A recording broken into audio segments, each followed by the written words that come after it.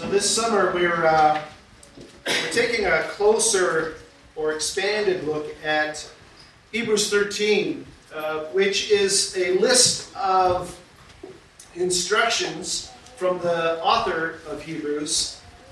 And even though they come at you like rapid fire, each one is packed full of meaning. And so today we're going to take a look at hospitality as a kingdom builder. Hebrews 13, verse 2. We read, "Do not forget to show hospitality to strangers, for by doing so some people have shown hospitality to angels without knowing it." You know, it seems to me that in the church, there has been a waning in this area of kingdom building. That we're not as good as we used to be about being hospitable. And you know, it seems clear to me, too, that has a profound impact on the command that we looked at last week, which was to love each other as brothers and sisters. One of the great gifts of being on the refugee committee and being a part of bringing over some refugees from Syria and Iraq has been the blessing that those folks have been to me. Those folks understand hospitality. If you go to visit with Basma and Joseph, or with Daisy and George and their families, it breaks their heart. At least they act like it breaks their heart. Maybe it's a show. I don't think it is, though. It breaks their heart if you don't stay a substantial amount of time with them. And I've been challenged because I'm a Mr. Go, I've got to get this done, and then I got to get that done, and I'll fit in George and Daisy, give them about 10 minutes to do this thing I got to do with them, and then we can move on. And it's like, you don't do that with them. You go into their home, and they make you feel so welcome. And they want to spend time with you. This is the part I love the best. Daisy brings out Syrian coffee, which makes espresso look like coffee light. And this is not important, what she brings out, because sometimes it's a wrapped hostess ho-ho. But she will bring out 4 little things on a little plate. And they're treats, and the kids are right there. And I'm like, I'm trying to share, and she's, no, that's for you. And you get like 4 different delicacies, that she's put together, and it's just for you. Just for you. No one else. These folks understand hospitality. They understand the gift of welcoming people into their homes and spending time, quality time, with each other. I don't know if you've ever recognized, I really didn't put this together until this week as I was getting ready to preach. Have you ever recognized the significant role that hospitality plays in the building of God's kingdom? Here's 3 examples. Number 1, on the left-hand side, that's Abraham. He was laying by the opening of his tent, and Sarah was further in the tent, and 3 people showed up. Well, who were these people? Well, you'll get some debate. But I believe, based on other scriptures, that one of them was the Lord himself, a theophany. Wasn't the guy who showed up 2,000 years ago, but he was a person. He was God. And the other two, I'm pretty sure I know who they were, because later in the story it says they were angels, because we find out that they went down to Sodom. And Abraham, as these three men approached, said, "Come here, come to my house. Get some refreshment. Let me get you something to drink. Let me give you something to eat." And they put on quite a spread. Abraham didn't have to do that. He could have let that possibility go by. But it's in that encounter that he had with the Lord and these angels that he was given the time frame for the coming of the miracle boy known as Isaac. The son that would be born to his wife, who was well past childbearing, but who would play such an integral role in the kingdom of God moving forward. As I said, those after the meal, after they were refreshed, they went on, and it says one of them, the Lord, stayed with Abraham as they were walking along. Two went down to Sodom, and that's the story of how Abraham negotiated the saving of his nephew Lot and his family from destruction in Sodom. The next story I told the kids. Elijah, the great prophet. This is in preparation of the big showdown at Mount Carmel, where God was going to put the prophets of Baal, the false worshipers, in their place. Before that, the story starts with a widow who had nothing, opening her home to Elijah. And like I said to the kids, a miracle came out of that. Not just one, but two. Hospitality literally can be a matter of life and death in its results. And then finally, the third picture is about Jesus and Lazarus. And why was Jesus even aware of Lazarus? He was aware because Lazarus and his sisters, Mary and Martha, were people who opened their home to Jesus. They opened their home to him, and he became good friends with them, so that when Lazarus died, they sent word to Jesus. Jesus, please come. Lazarus is sick. Jesus waited until he died because he wanted to show a miracle. And so Lazarus was raised from the grave because his family was hospitable to Jesus. You still think hospitality is not that big a deal? I believe it's huge in the telling of the story of the building of the kingdom of God. I haven't mentioned Zacchaeus or those women who get very little credit, but who showed hospitality to Jesus and his disciples. As Jesus and his disciples went around ministering, there was a group of women who followed along, being hospitable and caring for their needs. The missions committee. Think about the apostles. Everywhere they went, they were received. So the kingdom of God is being built. It is coming on earth as it is in heaven. And it is coming often, initially, through hospitality.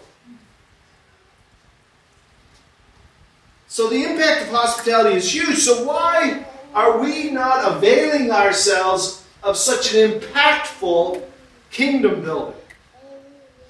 Well, I think it's because we've made it into something that it's never been meant to be. And we need to reimagine hospitality.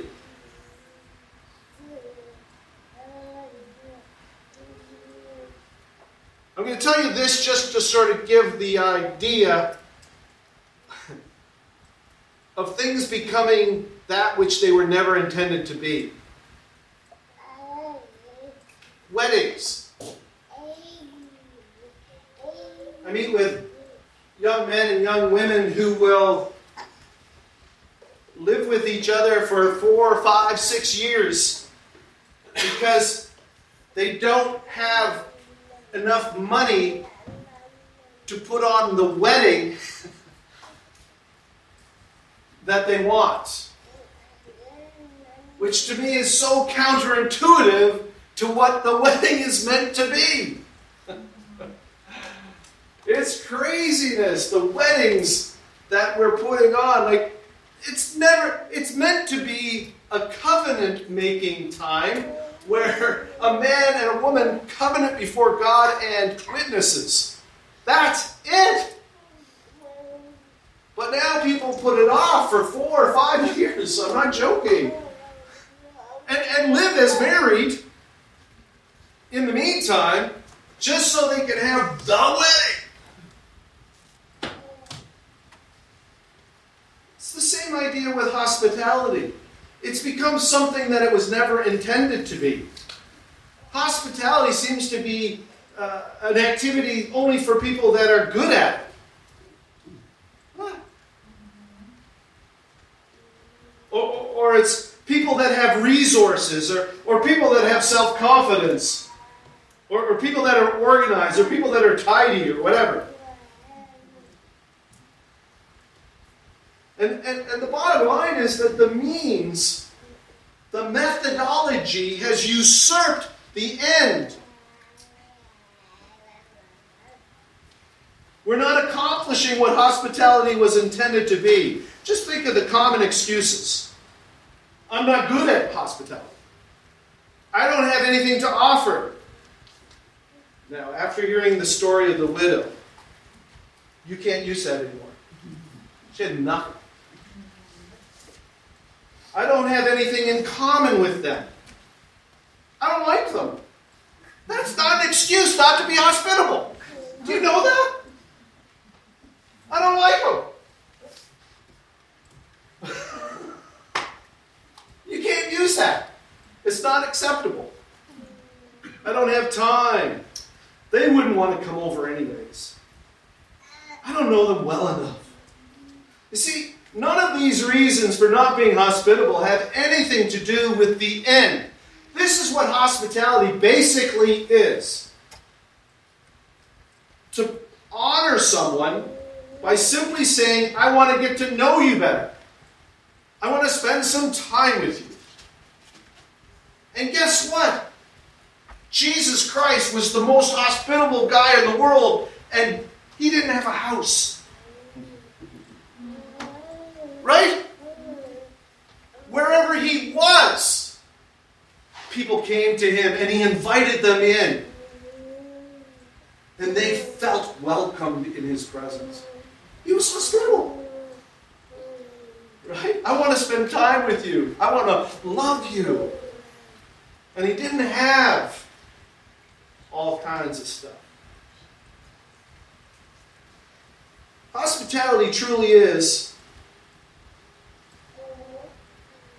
the thought that really counts.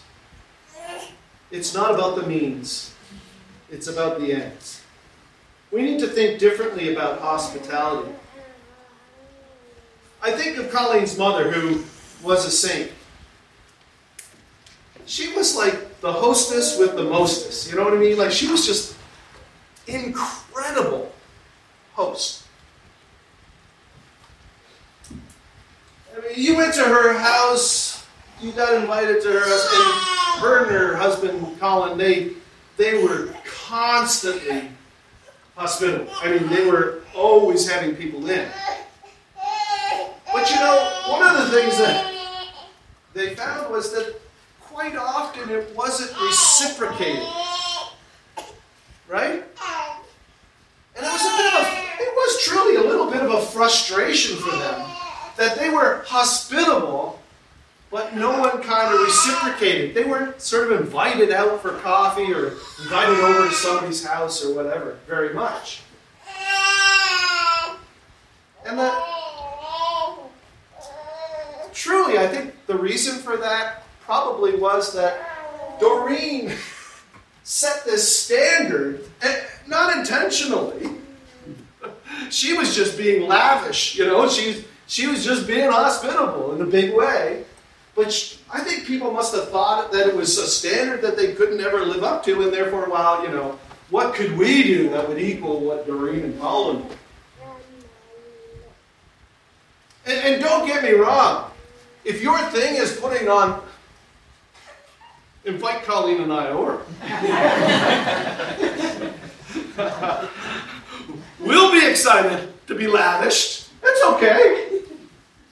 If that's your thing, and that's awesome. What we have to stop thinking about is it has anything to do with the food, anything to do with what happens there, anything to do with the cleanliness of the house, anything that has to do with this, that, or the other. It should mean, I have been welcomed. This person wants to spend time with me. That's what hospitality is. And we made it into this other thing. It's an opportunity for us to encourage each other, to care for each other, just to listen, to affirm, to bless, enjoy each other and strangers. And guess what? We've even heard today, right, of an example of the miracles that can happen if we'll just do that simple thing. And some people will be lavish and others won't, and we don't have to judge based on what happens.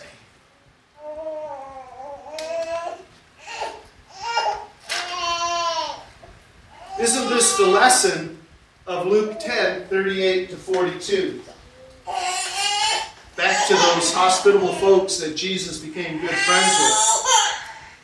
I'll just read Luke 10, verses 38 to 42. I don't know what Martin did with that kid. What's your job? Let me read 38, chapter 10, 38. It's all right, Anna Rose. There are nice men in the world.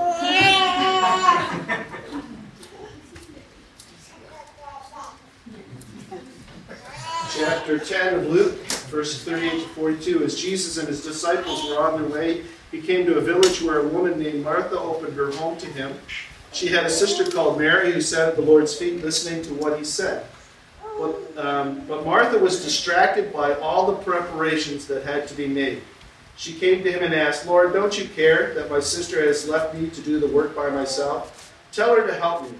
And then Jesus said, "Martha, Martha, you are worried and upset about many things, but few things are needed." Did you hear that? Few things are needed.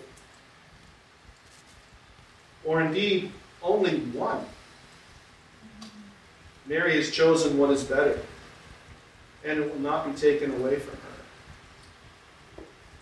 What did Mary do? Absolutely nothing. But she did the most important thing. She did nothing in the hospitality way other than the most important thing. She just sat at Jesus' feet. She just spent quality time with Jesus. And Martha was concerned about being hospitable. And Mary was hospitable. You see the difference?